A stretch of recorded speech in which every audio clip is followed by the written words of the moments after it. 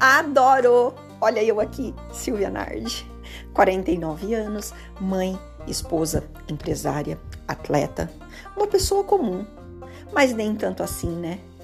Eu quero compartilhar muitas coisas, novidades com vocês, o meu dia a dia, aquilo que eu gosto, aquilo que eu não gosto e aquilo que me trouxe até aqui. Silvia Nardi e Cycling Nardi's Bike Shop. Aguardem, se você gosta, fica ligadinho aí.